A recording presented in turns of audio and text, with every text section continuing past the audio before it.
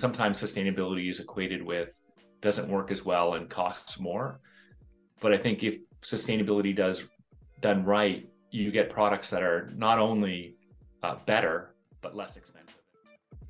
Welcome to Mission Critical, a podcast about the big picture, the purpose, and the values that drive today's most game-changing companies, entrepreneurs, and leaders.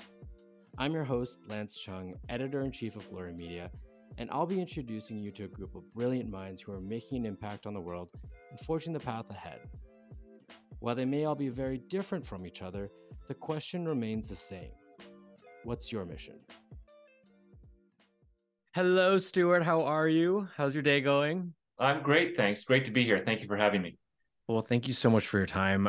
As we were just talking off, before we hit record, you're just talking about, I'm so excited that we can finally have this chat. We love speaking to Canadian entrepreneurs, Canadian founded companies, and also just talking about the bigger picture. And really, obviously, one of the key themes and key things that we're talking about these days is around sustainability and impact. And so I think that there's a lot that we can explore and unpack, and just I want to learn everything about your journey. Okay, great. Let's hope you say that at the end. Yeah. So you are the founder of ecobee. You started it in 2007 by launching the world's first Wi-Fi connected smart thermostat, which is wild because it kind of seems like an industry kind of market norm now. There's a lot more category awareness, I suppose, today. If you fast forward to today, ecobee's thermostats have helped customers save over 25 terawatt hours. I don't even know if I'm saying that properly, of energy savings. Can you just put that into context for us regular folk, and talk about what that actually means? What is that impact of 25 terawatt hours? Sure. It's like taking, all the homes in Chicago and LA off the grid for a year. So it is it's a massive, massive impact. And, we really started the company with a simple insight and an idea, which was, the idea was, how do we help people conserve energy, reduce their environmental footprint? And our mission today is really around, how do we improve everyday lives while creating a more sustainable future? And so, at the time I went out and I spent $26,000 on solar panels. I was on my way to buy a Toyota Prius. I was unemployed at the time. My wife was like, honey, this is going to, this going green thing, I'm all for it, but it's going to bankrupt us. And so that kind of started a journey about, what are some practical solutions that people can use to reduce their environmental footprint? And the insight we had was that heating and cooling is 40 to 70% of your home's energy use. And so actually better managing your heating and cooling is one of the best things you can do. And the products in the market at the time were, dumb as a doorknob. They were impossible to use. And we said, hey, if we can connect this device to the internet, we can use data like weather and energy prices, how much better can we do?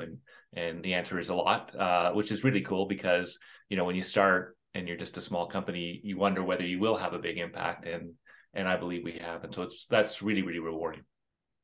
Yeah. And so that's, I mentioned kind of some of the environmental impact, but there's also clearly a financial impact as well for people that are using it in their homes. You mentioned the cost savings, I suppose. So how does that work in terms of does it learn how you, how you are operating and kind of living within the home, your energy needs adapts to that? How does it, I guess, help people save? Yeah, great question. So, if you look at our new product, I mean, it's amazing. It's it's got a beautiful design, but it has some incredible technologies inside it, including things like radar. It also connects to wireless room sensors. So you can put these wireless room sensors around your house and they measure temperature and occupancy. And so we know what rooms you're in and we can make it comfortable in the rooms that you're actually using. And so one of the benefits is you get better comfort.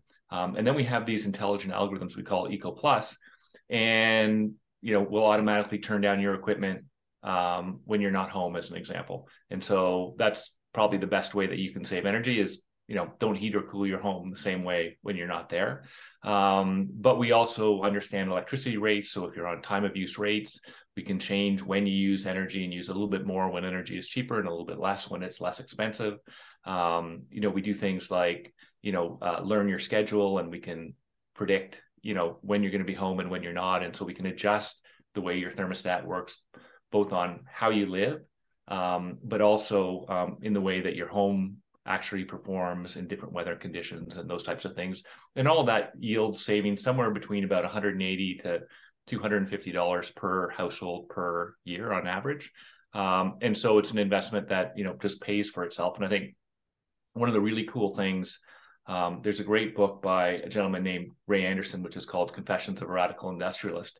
And he talked really about how he built his company into the largest manufacturer of industrial carpets by focusing on sustainability. And I think sometimes sustainability is equated with doesn't work as well and costs more. But I think if sustainability done right, you get products that are not only better, but less expensive. And I think, that is one of the things that we tell our customers is that, not only are you going to live more comfortably, but you're also going to save a lot more money and energy. Yeah, definitely.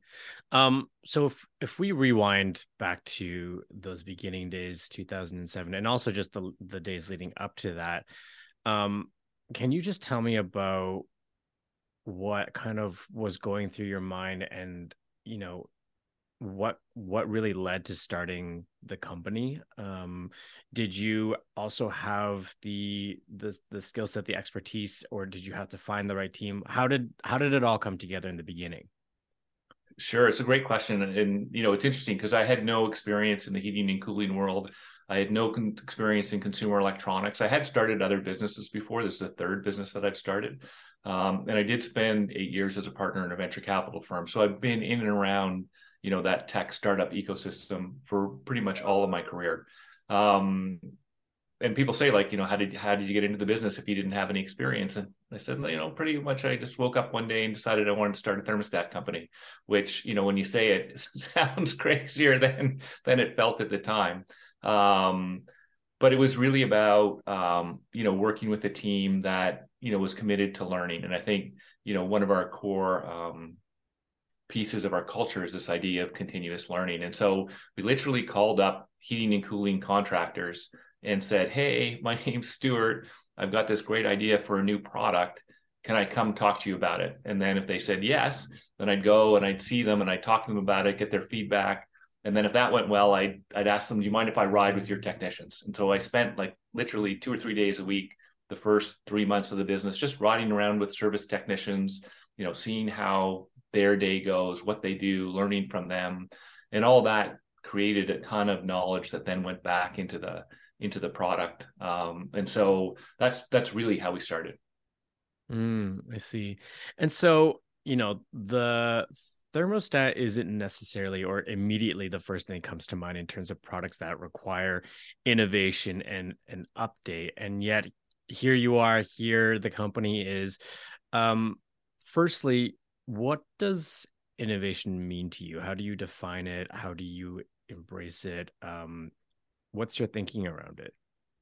Yeah, it's a great question. When we started, that's exactly what people said. People started with, why are you doing thermostats? That's crazy. And what are you going to do 6 months from now? The implication being that thermostats were already as good as they could ever be. And, what else could you do? And today we're 15 years in and we're talking about machine learning and artificial intelligence and voice and, indoor air quality and, sensor fusion, radar, like all these incredible technologies that you would have never thought, edge computing that, would go into a thermostat. And I think that's really driven around this idea of continuous learning and continuing to ask what would be better or what would be great. And so, we have this, one of the things we talk about a lot is, let's be great. And that's really about asking, what would be awesome. And when you start thinking about what would be awesome, that in turn creates the like, okay, how do we get there? And that really drives the innovation. And when you look at, one of the things we brought to market, really invented in the market, is the concept of these wireless room sensors. And that really came from listening to our customers who said, I love my thermostat and I love being able to control it on my phone, but I have these hot and cold spots in my house. And if you could solve those for me, that would be awesome. I would love you forever. And so that kicked off a program to figure out how do we solve that for people. And that led to the innovation that is room sensors. And a lot of it is about listening to our customers, understanding what challenges they have, what are the jobs to be done, and then taking those challenges and turning them into opportunities. Yeah, yeah. And so since creating the thermostat, the company has since gone on to produce a suite of products for the home, including a smart camera and sensors, as you mentioned. How does this trajectory contribute to your larger vision of what ecobee can be and its full potential, I suppose? Yeah, maybe I'll take it in two parts. One from our vision and our mission, and then two from how we think about it, as a sustainability from a sustainability angle. And so, our mission is to, improve everyday life while creating a more sustainable world. And so, when we think about, some of the companies that, are most inspirational around sustainability, you might think of a company like Patagonia. And, Patagonia makes pants. There's nothing like inherently sustainable about pants. They're not making solar panels. And so this idea of like how you make products and how you make them with the least possible impact is really important. And that's one of the ways we think about, how we pick the product categories that we're in, and part of our mission and how we create a more sustainable world, make products, in a less harmful way, or ideally a non-harmful way at all. Security is really exciting because if you think about energy, people want to be comfortable. They want to save money. They want to reduce their environmental footprint, but they don't want to spend a lot of time and effort. And so understanding context in the home, in other words, what's happening in your home, allows us to make smarter decisions about your energy and to do it automatically. And so we use AI and machine learning to basically automate that experience. And if you think about, just simplistic terms, how you use energy in your home, you use energy in one of three ways. You're either home and awake, you're home and asleep, or you're away. And so if we can understand which one of those three states you're in, we can automate, changing your temperature, turning down appliances. So that understanding of context is really important. And security gives us, a very good understanding of what's happening in your home, allows us to save you more money. Yeah, yeah. And so since you started out in the market, there have been a few competitors that have come out as well. Some that are backed by very large companies. What's your experience been like competing against these now behemoths once they came out, and what did you learn from that experience? And did your strategy change?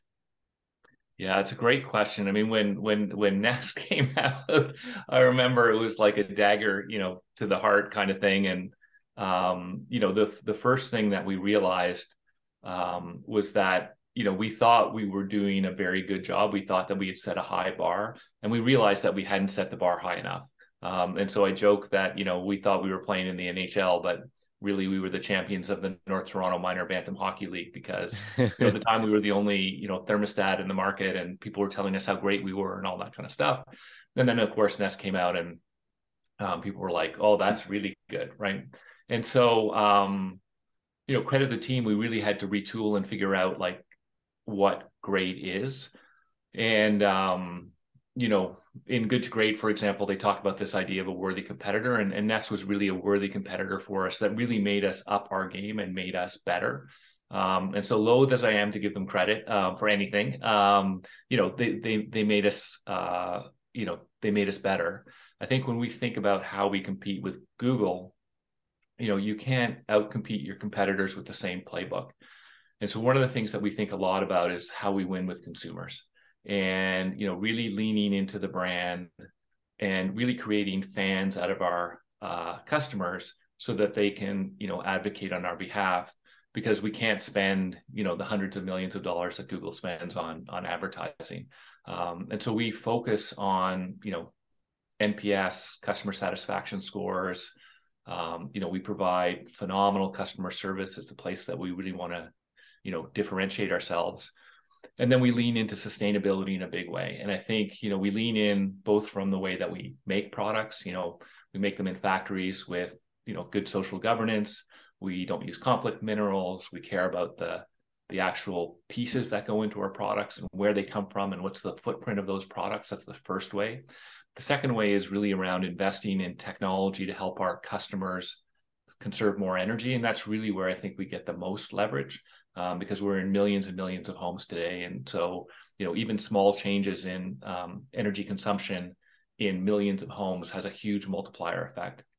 And then the last thing we do is really around advocacy and how do we get people to come to our cause, to recruit them to this sustainability cause. And so one of the things that we've done that's very cool is we've created this program called Donate Your Data to Science.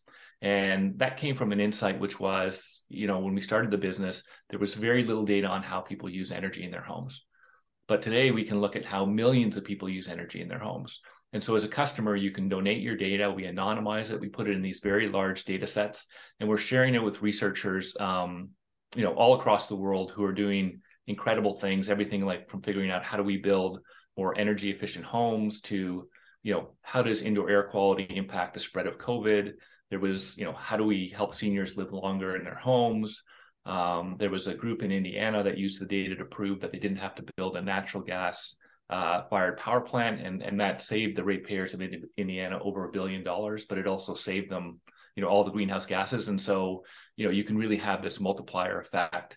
And we believe that all those things that we do, both within our brand, within our products, creates, ideally, strong cohesion between us and our customers. And that in turn makes us a much better company. Yeah. Yeah. I also believe that, to your point, I think competition is, I think, a good thing in the sense that it operates like an ecosystem and you need kind of a balance, and it forces you to innovate. It forces you to look at problems differently, to try different things out. And so, I mean, I suppose when Nest came out, what was the landscape like in terms of even just the awareness of the category in general? And did that change it? And did that help amplify it, I suppose? Yeah, absolutely. So they spent a lot of money, creating the category. I mean, Tony Fadell, who's the founder of Nest, first of all, is a, well-known personality. And so they got a lot of press. And so, that awareness, I joke, there was a time when, things were tough and all that kind of stuff. And I remember, you're competing head to head with Google, and I was going home on the subway, and every ad in the subway car was a Nest ad. And then, I got out of the subway and I was walking down St. Clair Avenue, and like every bus shelter had a Nest ad in it. And I was like, they know where I live and they are just messing with my head. Right. And of course, 2 weeks later, I flew to Chicago and they bought every bus shelter in Chicago too. And it had nothing to do with me, but it was just sort of an indication of their reach. But they did create category awareness, and that category awareness, grew the category, which was, very helpful for us. And part of our strategy then was to say, okay, if Nest is going to create category awareness, how do we benefit most from that? We believe customers do research. And so we really focused on, how do we make sure that our customers have a great experience, that they write great reviews about our products. And when customers do research, they'll see that we're the top rated product. And so, this year we were, one of Time's inventions of 2022. Wall Street Journal, New York Times, Wirecutter, PC Magazine all picked us as the top smart thermostat, and that's created tremendous opportunity for us. Yeah, and effectively, I guess through their ad campaigns, you were able to leverage just the kind of momentum in terms of the education or educating the consumer on something that was, I guess, relatively novel. And new at that point. Yeah, absolutely. I mean, we were really thinking about how do we draft behind Google? How do we win in the last 3 feet? Those were things that we talked about, quite a bit. And I think, sometimes you think competition is going to be horrible for you, but sometimes, it just makes you better. It grows the market. It can do a lot for you. And I think sometimes if you're the only person in the market, it can be really difficult and it can be lonely, and, it's hard to get customer awareness, especially if you're a startup and you don't have a lot of funds. Yeah. Getting above the noise can be, challenging. And so, and you have to do all the work yourself. Yeah, it's versus exactly. the, That's right. the community. Yes. Exactly. Yeah. So if you're not keen on, sending, crazy Twitter bombs, then, you got to find some other way, and that can be difficult. Yeah, yeah.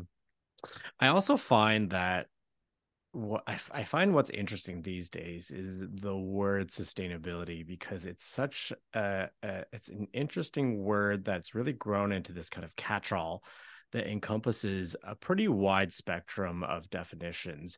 Um, what does sustainability even mean nowadays? Because you have companies that define it this way, you have other ones that define it that way. There's not really kind of any, as far as I know, regulatory standard or body that says like this is how we define or how it should be defined. So how do you define it, and how do you keep yourselves accountable to it? Um, that's part one of my question. Okay. Yeah. I think, more and more there are efforts underway to kind of standardize what sustainability means, to create frameworks about how you report on sustainability, how you benchmark, and exactly what it means. Excuse me. And then I think, for us, it's really about, those three areas that I talked about. How do we make our products with less impact and make them in a, responsible way? How do we help our customers, empower them to save? And then how do we, create more space for others through advocacy? And I think that's those really the framework that we look at it. Mm-hmm. And so my part two would be, when we it's interesting because we talk to a lot of brands that are very active in their sustainability initiatives across different sectors. We've spoken to recently like Allbirds that works in sustainability through like a materials innovation standpoint, a few other brands, but everyone kind of has like a different definition of it and a different way of measuring it. That's one side of it. And then once you kind of come out with your metrics, and so like alluding to kind of the metric that I mentioned at the beginning of our interview around you know ecobee helping to save over 25 terawatt hours, that is a metric. But then the other challenge is, how do you get people to understand what that means? Like, what has your experience been like to get consumers to understand impact and understand how it translates to a micro level, a micro personal level on that they can relate to? Yeah, I think, trying to translate that into, you know, we talk about, taking homes off the grid for as an example, or, eliminating, cars off the road, or, number of cell phones, or whatever it is, which puts it in a context, I think that, or, number of trees planted, for example. Those are all things that I think people can get a handle on. Things like, 25 terawatt hours of power. Nobody really knows what that means, other than the super geeky people. And so I think it's a really great point. I think people are very receptive to the sustainability message. I think especially younger consumers, look for sustainability as part of their decision-making framework. And so we really talk about sustainability, being an incredible multiplier on our business. And so, sometimes again, we get back to that, where sustainability costs, and where you really get benefit is when you can find an intersection where sustainability, makes you a better business, which allows you to invest more, which accelerates the flywheel. So, just some simple stories, a lot of sustainability is about eliminating waste, right? One of our customers is a company called Clayton Homes, and they make manufactured homes. So, might think of them as trailer homes. And one of the coolest things about that company is when they finish a home, all of the waste that they make fits in a single oil drum, like a single barrel, right? And, if you walk down the street in Toronto and you see someone building a house and you see all the dumpsters of stuff coming out, you're like, Yeah. how do these two things are the same, right? But you can also imagine that, one barrel of trash is an incredible amount of savings for them as a company, versus all the other people who are throwing out, tons and tons and tons of stuff. And so, that's a sort of visual of like how, by reducing waste, by eliminating packaging, by, we do tapioca trays, we put our product in tapioca trays. Tapioca trays are about $1 less expensive than plastic trays. They're compostable, so they have a great sustainability. They use less water, less dye. Like, they're much better from an environmental impact point of view, and they're $1 cheaper, right? That's something Mm-hmm. that, we can invest in all day long. So you find those things that I think, just make you a better business. Same with our energy saving algorithms. If we can save customers more energy than somebody else, it makes us a better business. And then when we think about, for example, the donate your data story example that I gave you, that in turn gives us stories that we can write about on our blogs that people go, wow, that's really cool. I didn't know that you could do that. Right. And I'd much rather spend money on, donate your data and enabling scientists to do amazing things than to spend money on Google AdWords. And so, because we have these stories, they're shareable stories, people pick them up and post them and repost them and all that kind of stuff. We don't have to spend as much money on advertising, as an example. And all those things make us a better business. Yeah, yeah. And also, I mean, as you mentioned, you're a leader in your category. Do you consider it a responsibility to influence your industry peers to move in the same direction? And if so, how do you encourage people to and other companies to embrace a similar mindset in how they approach problems?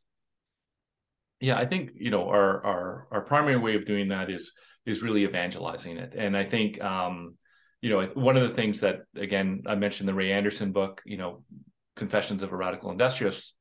One of the great things that he did was write that book, right? And I think, when we started on this journey, we always started with, sustainability and the energy savings approach, but we didn't have a good roadmap as to, like, how do we actually make it happen in the business? Like, how do we make our company more sustainable? And I think, the more that you get leaders talking about what is on the journey and how sustainability makes you actually a better business, and you cut through some of the noise, then people are like, oh yeah, that makes a ton of sense, right? And so, I think it's really around evangelizing, sharing what we've learned on our journey, that then enables other people to, hopefully take advantage of some of the lessons we've learned and move up the curve a lot faster.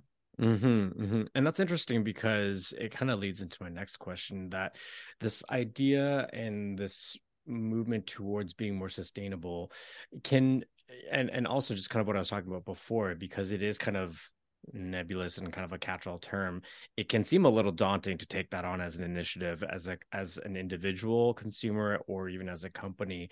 And so how can we encourage other companies, small and big, to not be intimidated or paralyzed by how daunting the process is, or where they should even know where to start in that whole chain of decisions that need to be made?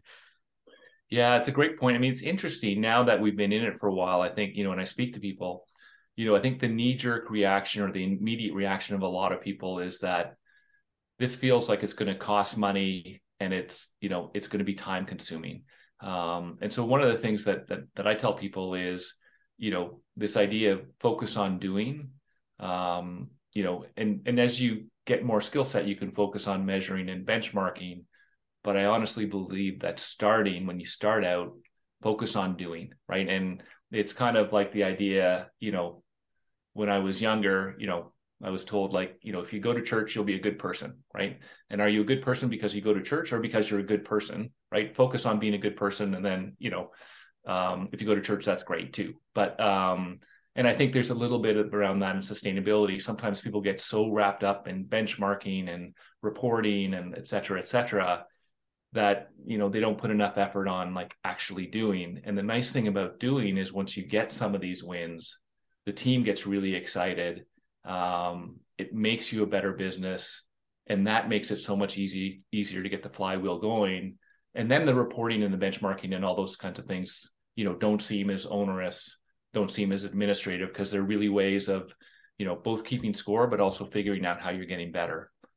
The second thing I would say is that once if you don't want to start that way, if you do want to start with the benchmarking, the nice thing about the benchmarking is that there are probably two or three, significant frameworks out there. And those frameworks give you ideas of like where to start, where to look for savings, how to reduce your impact. And so those are good as well. So those are two things I would say. Yeah, yeah.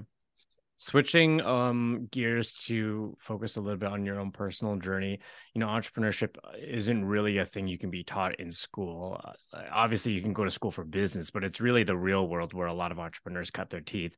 What was your first experience as an entrepreneur, and how did you learn to be one? Yeah, it's a great question. I tell people, it is one of the interesting things actually is for me is sometimes people see adversity and they take it as like a negative, right? And I'm a firm believer that, certainly through my career where there has been chaos, there's been opportunity. So some people, they see chaos and they're like, that's horrible, run from it, this is bad. I've always, I guess, kind of run towards chaos. I started my entrepreneurial journey. I had no idea that I was going to be an entrepreneur. I had no intention of it. I never thought about it. But I happened to be working in software development, and I had this horrible boss. And my boss was so bad that like one day I was just like, threw my hands in the air and said like, that's it, I quit. And I walked out of the building. I was like, that's it, right? And I packed everything I had. I remember the day I packed everything I had. It all fit into 8 boxes, and I moved back home with my dad. And my dad, of course, was like, "What are you doing here?" Like, he was not that happy to see me. I was going to go and do my MBA, and so I had some time between the time I quit and because I quit in February, and I was going to go do an MBA in September. And I just got bored. And so I wrote a business plan for starting an internet service provider. And I convinced a friend of mine to join me and to be my partner. And we started one of the first internet service providers in Canada back in 1994. And that's literally how we got started. But it wasn't part of a, grand plan or whatever. I think, it does take resiliency and grit. And it certainly takes, I think, the confidence or the will to figure things out, right? To stick with things. There's a lot of learning that's happened, made a lot of mistakes. And so I think those two things, like, really sort of grit and resiliency, but also like a commitment just to be, a learner and to keep learning and to keep evolving and is really, really important.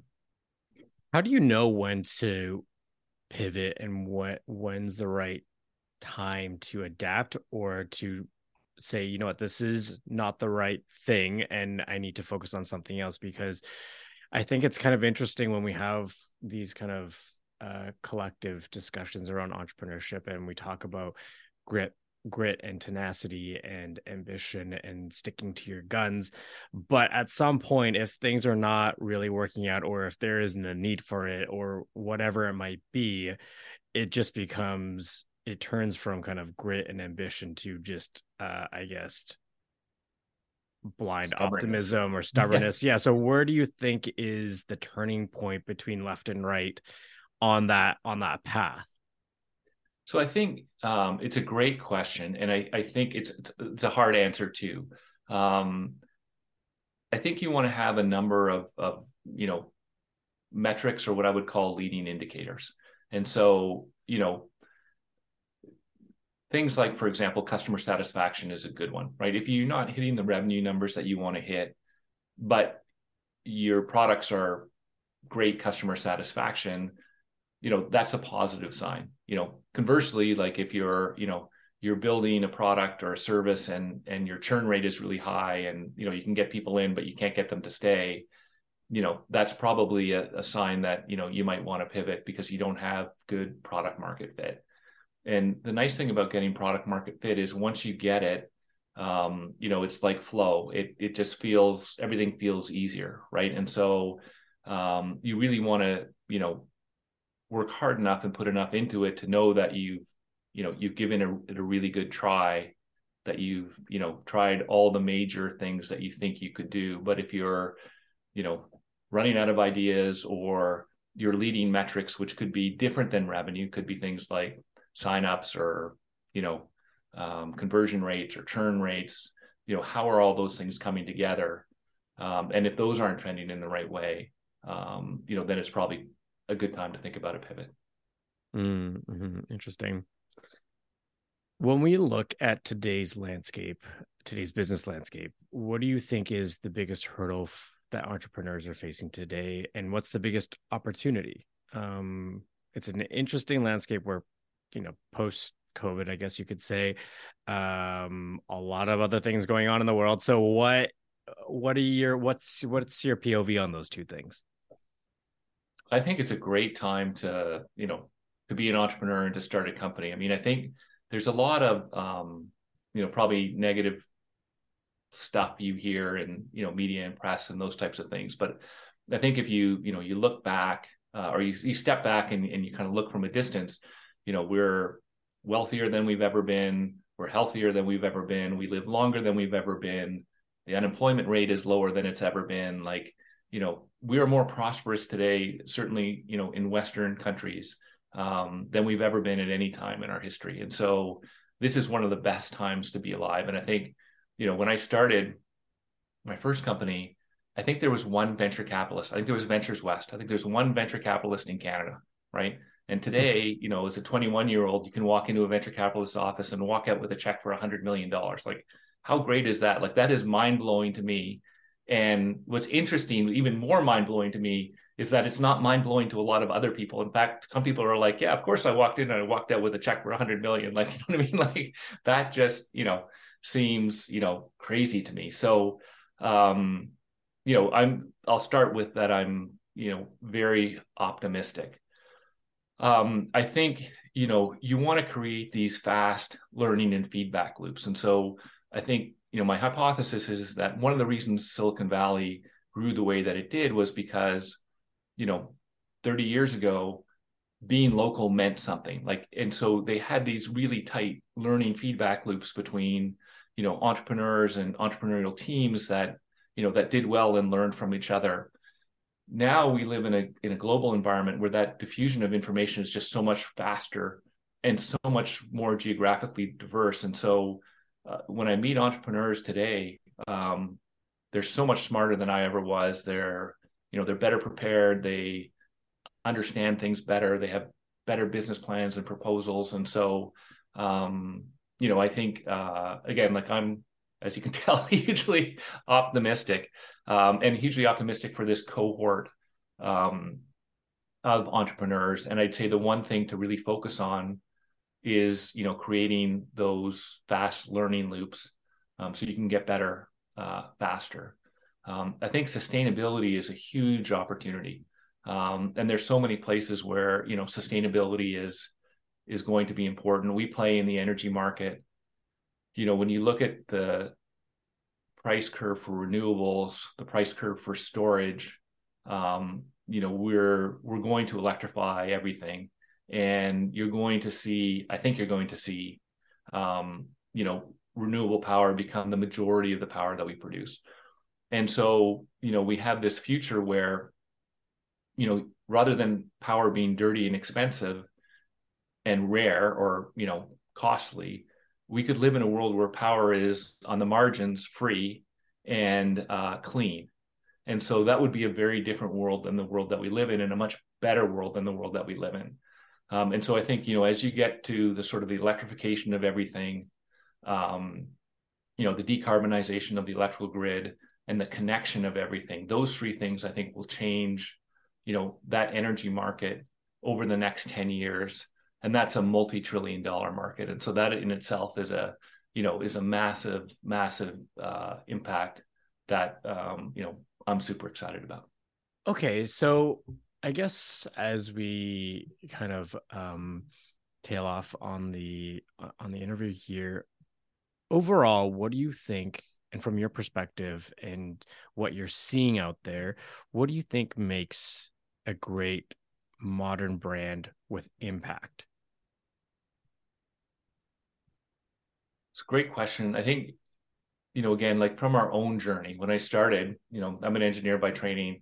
Both my sisters are in marketing. So when we started ecobee, I enlisted, my sisters to help, right? And I was like, okay, brand is a logo and a name, right? And they were like, you are like so lost, it's not even funny, right? And And so I think this idea of writing down what you stand for, like that nexus between your brand, your culture, and your values, is what creates your company and is what makes your company special. And it's not just a marketing thing, it's really who you are.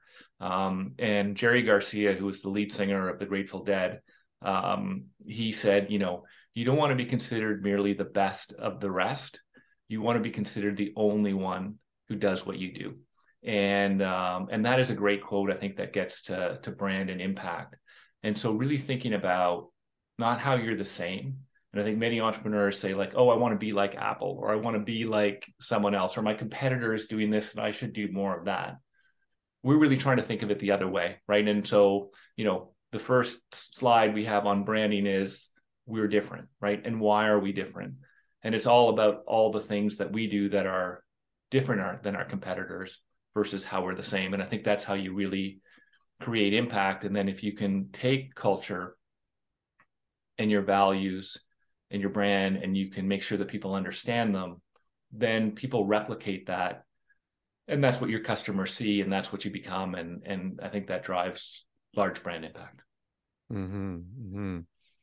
And what gives you courage? What do you use as fuel to really stand up for your ideas, tackle scary problems, scale big mountains? What gives you that fuel and that fire and that energy to really kind of um, approach those things? I think, as I said, maybe at the beginning, like I think, developing grit and resiliency is an important thing for an entrepreneur. And I remember we'd been rejected for venture capital 174 times. And, I remember like before Nest came out, people were like, nobody cares about thermostats, Stuart, and nobody's ever going to pay more than $50 for a thermostat. So your business is going nowhere. Right. And then after Nest came out, people were like, of course, people are going to pay $250 for a thermostat, but the market has already been won and lost. So life is short. You lost, go back and do something productive with your life. And I remember, coming out of a VC meeting where he told me that. And I just remember like thinking like, should I quit? Should I quit? Should I quit? Should I quit? And I resolved like then and there, like, I'm not going to quit. You know what I mean? Like, I'm just going to keep going. And that, I think, determination, is part of what, drives you forward. And then the second thing is really about, optimism. And so, like I said, I'm hugely optimistic about the future. I think we're going to have lots of clean, inexpensive energy. I think, when you look at renewables are already the cheapest form of energy that's available anywhere, and they will be plentiful.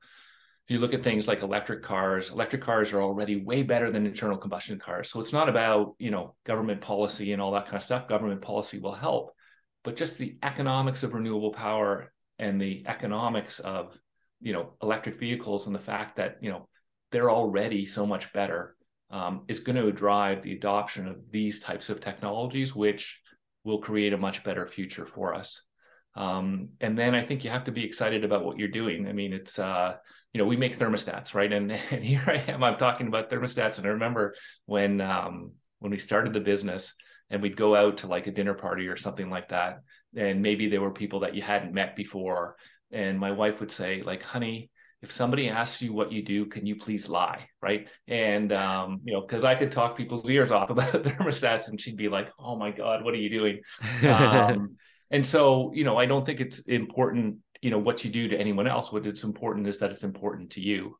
And then the third thing that I get really excited, or the fourth thing I get really excited about is sort of this idea of continuous learning and, how do we make it better? Innovation, what would be better? What would be better? What would be better? And as I said, we're talking about machine learning and AI and sensor fusion and radar and voice technologies and wireless technologies and, all these different things that are, just super exciting. And so I love it. Last question, or I guess two. What is your mission, which we've kind of talked about throughout this interview, but if you could summarize it, what is your mission and how has it changed from day one at ecobee to today? Yeah, great question. So our mission is really to improve everyday life while creating a more sustainable world. And and that's really around, how do we help our customers live simpler, better lives in a more sustainable way? How do we create communities that are, more sustainable, and will be great places to live in the future? The mission's changed a little bit. It's broadened, I think, a fair bit.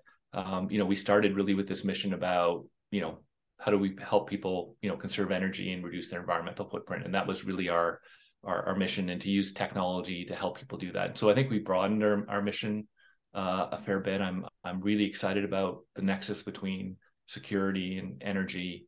Now that we're part of Generac, we're adding solar and storage, and I think that energy ecosystem between, devices that produce energy, like solar on your rooftop, for example, and then these intelligent devices inside your home that change the way they consume energy based on what's happening in your home, what's happening outside your home, weather, energy prices, to create better outcomes for consumers, both in the form of better economic outcomes, but also better sustainability outcomes.